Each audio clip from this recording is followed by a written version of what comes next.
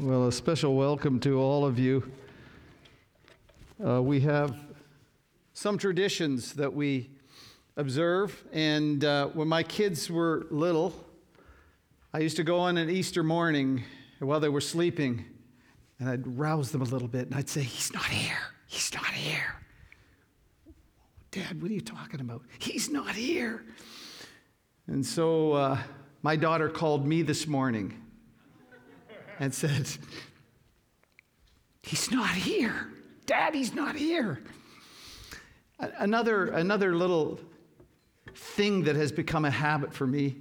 One of my associates that I worked with, he didn't particularly love the song "Alive, Alive, My Jesus is Alive," and I would sing it, and he'd get the song in his head. And he'd say, "What are you doing to me? I can't stop singing this song in my head." And so when I moved away, every Easter Sunday morning, I would phone him about 8 o'clock or 8:30 Sunday morning and start singing this to him. And so I had a chance to do that, just to have a little fun and stick that song back in his brain so he'll enjoy that. Hey, but what's the big deal about Easter? There are holy days for different religions, and what's so important about what we come to celebrate today? I think that's a legitimate question. For some people, it's a day off work. It's a day to feast in certain ways, and maybe to have family over. But what good is it? What does it mean? What's the purpose of that? There are a lot of messiahs who have come and gone. Religious leaders have dotted the landscape of history. Many of those founders were killed, and for many of them, what is to distinguish them from the leader of our religion, if you will, Jesus Christ? Well, this is a good and legitimate question, and the church in Corinth that the Apostle Paul had written a couple of epistles to, they had some issues with the resurrection. Here they are, Paul is talking to them, and he's talked to them about the gospel, which is so important. The core of our faith is Jesus died for our sins according to the scriptures, and he was buried, and he was resurrected the third day, raised the third day according to the scripture. And so obviously this was a critical component, because in 1 Corinthians 15, he begins to tell about all the people who were witnesses of this. This was for him something that was really important, really significant. And when they talked about this, he was talking about this because there were people in that church who believed, well, there's no resurrection. They couldn't see their way through to that. And Paul was so concerned about this that he had this whole chapter. So if you want a chapter that gives you the essence of the resurrection, it's 1 Corinthians 15. It's 58 verses, and the whole focus on this is the resurrection. He saw a problem that needed to be corrected in our faith. To deny the resurrection to him was a critical error. If there was no resurrection, what then?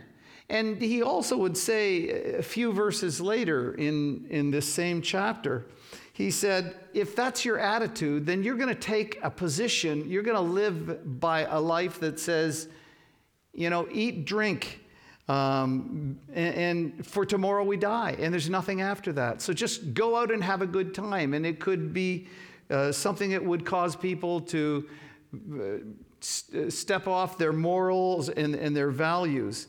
So Paul wrote about these things that were really important, of first importance. I received and I gave to you these truths. And one of these truths is the reality of the resurrection. And in 1 Corinthians 15, 12 and 13, guys, you'll have to get me up there, please. It says this: "But if it's preached that Christ has been raised from the dead, how can some of you say there's no resurrection of the dead?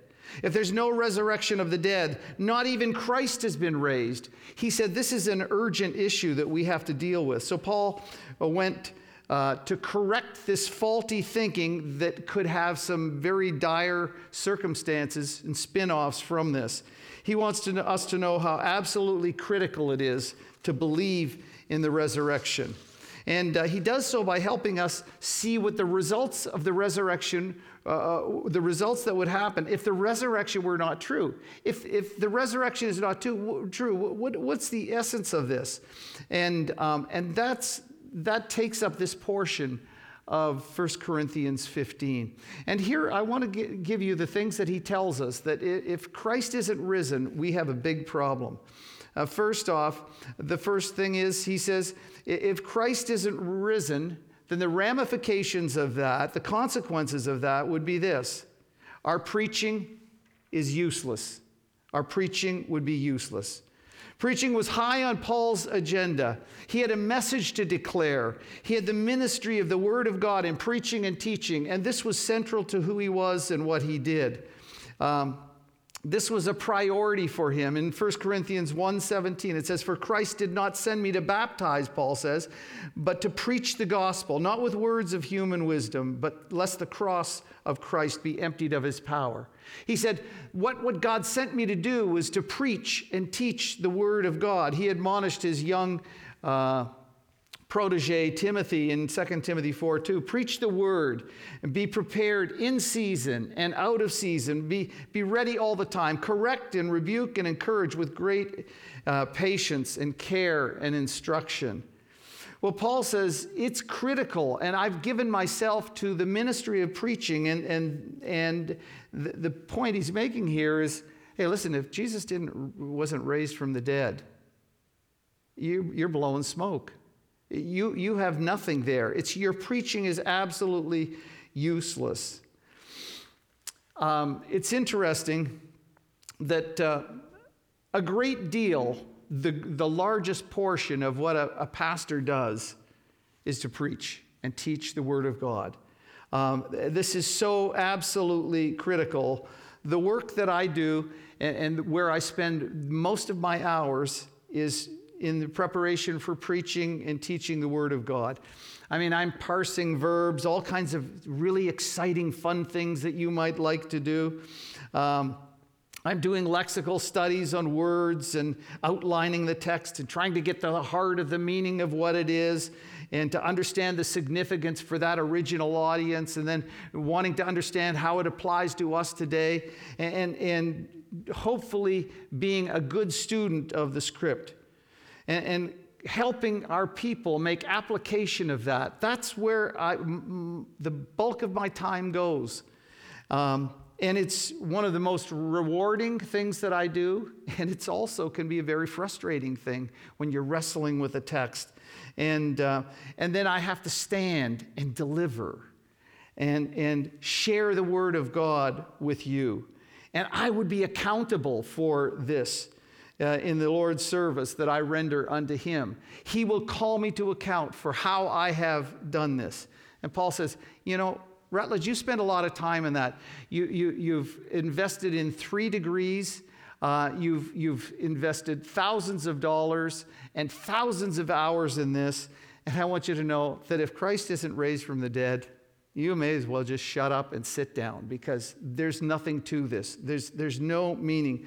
Paul says if Christ weren't risen, it's meaningless, it's empty, it's void, it goes for nothing, and it's no effect. It's a waste of time. How terrible would it be for me to waste all this time and this energy into, and those of you who prayed with me understand and know I've got a couple of people that pray for me every day. I've got a person who prays for me every Sunday morning at 8 o'clock, calls me up from a few hours away and prays for me. And you know what? All of that is meaningless. And it's unless Christ is raised from the dead. Well, secondly, he says, our faith is useless. Our faith is useless if Christ isn't raised from the dead. Paul preached to have people put their faith and trust in Jesus Christ, to become part of the family of God, to live a life that's transformed. And You have to say to Paul, you know, what you're doing and what people have and what you've encouraged them to do is absolutely useless if Christ hasn't raised from the dead. It's meaningless. There's no meaning at all to us. And so he says to them, you know, think about it. Think about it, what you're wasting your life on. And it's not real, it's of no effect. He goes on to say next that we're liars. One of the things the Bible drives to is truthfulness. We see that in the Ten Commandments. You shall have no false witnesses. Well, in verses 15 and 16, he says this, more than that, we are found to be false witnesses about God. For we've testified about God that he raised Christ from the dead. But if he didn't raise him from the dead, in fact, the dead are not raised. For the dead are not raised, then Christ has not been raised either. So he's saying, if you go out and you've got this message and you're witnessing, which was the early church was told to do, to witness to the person of the resurrected Jesus Christ. And if you're doing this and he wasn't really raised, then it's meaningless, and all you are is a liar. Whether that lie comes by falsities, whether intentional or unintentional, purposefully or naively and without understanding, all we are is a bunch of liars if Christ didn't raise from the dead. He goes on to say again, our faith is futile, and he's circling back to faith, that whatever you thought God would do in your life, it's nothing but a sham. He's a phony. There's nothing to that thing. It's a hoax, a major disappointment. And not only that, we're still in our sins, if that's the case. The monumental problem we face in our relationship with God is sin. He says in that you're still in your sins. Sin is what separated us from God. Sin is what brought us all kinds of curses under which we live in this planet because of our rebellion against God. We understand that when we violated God's word, when we said no to him, when we stood against and shook our fist in his face, we understand that all have sinned and fall short of the glory of God. Every one of us has done against God, has rebelled against him, has not lived up to what God wants for us. He says, Christ died for our sins. That's the gospel. Christ died for our sins. He died in our place to take our sin upon him and to incur God's wrath and judgment. We don't talk a lot about God's wrath and judgment.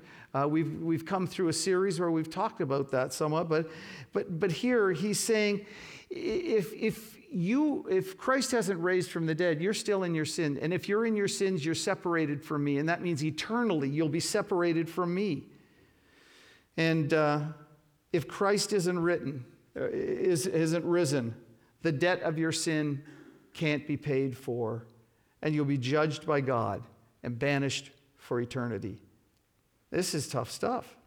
Well, if Christ isn't risen, he goes on to say, those who have died are lost. The hope we have as believers is that there's a resurrection. As Christ was resurrected, so there's a resurrection for us, and that we will live forever. We have this hope, and it's applied to us as Scripture talks about this, the promise of a new heaven and a new earth that we've been talking about recently, the solace of an afterlife where as tough as things are and can be in this world, there's something better. There's a hope that we have, and not the curses of this broken world where sickness and disease were prevalent, where there was war and famine and abuse and rape and stealing, but where people enjoy peace and love and security in the presence of Jesus.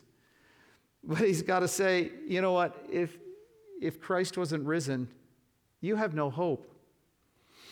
About a year and a half ago, in a 9-month span, 3 of my 4 uncles, including my father, all lost their wives within a 9-month period.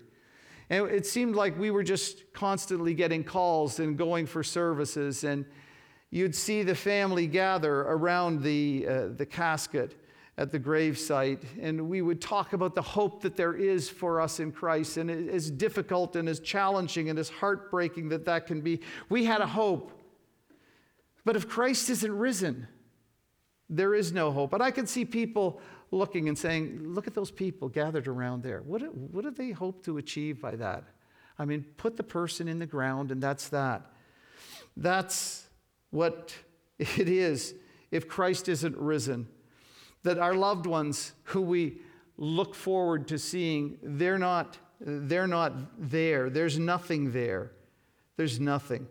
And finally, he says Christians are to be pitied because of pathetic delusions. Christians are to be pitied because if we have only in this life, and in 1 Corinthians 15:19, it says, if only for this life we have hope in Christ, we're to be pitied more than all people. We're pathetic. Do you realize that? We're pathetic, and we're living with delusions. If we think that Christ is alive, and we've given ourselves to Christ, as Paul did. Paul was, interestingly, a brilliant young upstart in the religious world of the Jews. And he was under the training of the distinguished Gamaliel. He was destined to be a somebody in that religion. And he had an encounter with Jesus, though, that absolutely revolutionized his life. And it brought him a huge amount of grief and hardship in his life, too. He was out to kill the church, to run it out of existence. He hated the church. And Paul, when he came to believe in Jesus, now the hunter became the hunted. He ran into opposition. He was imprisoned. He was beaten. He was hated. He was stoned. He was shipwrecked. It didn't have to happen this way if he didn't believe and follow. What a wasted life of this young upstart who was so brilliant and so had such a future that was so hopeful. And he's wasting his life if Christ isn't, all that he's gone through, all that he's given up, all that he's had to endure. He, like all of others who are believers, are to be pitied. These poor, pitiful Christians, these people who endanger, listen to what he says in 1 Corinthians 15, verses 30. As for this, why do we endanger ourselves every hour? When he said, when I became a follower of Christ, my life was in danger. I die every day. I mean that, brothers and sisters, just as surely as I glory over you in Christ Jesus. I fought wild beasts in Ephesus for merely human reasons. What have I gained if the dead are not raised? Let's eat and drink, for tomorrow we die. What a pitiful group of people we are. If you're giving sacrificially to the Lord and to the church in worship of Him, if you're set aside things of your own pleasure and your desire, and you just want to help other people, you want to reach out, you want to love them and care for them, you want to sacrifice for them and work to encourage others. You could have indulged yourself, but you didn't. You know, you ever, when you get your tax return money and you think, what could I have done with that? But no, I want to dedicate that to the Lord. I talked to a parent who was struggling because it can be costly to be a Christian, and had a child who was brilliant and gifted, and felt the call of God upon their life. And to go someplace half a world away where they wouldn't be using the resources God has given them to really be a wealthy person and a comfortable person. And the parents who thought, but I won't see my son and his wife, and when they have children, I won't be there for them in that way. And you think, well, you poor Corinthians, you're to be pitied. You Christians, you're to be pitied because you've given up things and you've lived your life, a sacrificial life for Christ. And it cost you. in so many different ways. And if Christ were not risen, what a wasted life you've had, because you could have done and given so many things for yourself, but you didn't. If Christ is not raised, we are fools. We've been duped, and it's a sad state. So to sum up, he says, if Christ isn't raised, then our preaching is useless. That what I invest so much time in and what we do and coming and listening and receiving, it's useless. Our faith is worthless. We're liars. We're still in our sins. Those who have died are lost forever. They're gone. We're never seeing them again. And we're to be pitied because we lived so blindly and foolishly for Christ. But he says in verse 20, he says, but Christ has been written. Therefore, as we just sang, because he lives, there's something.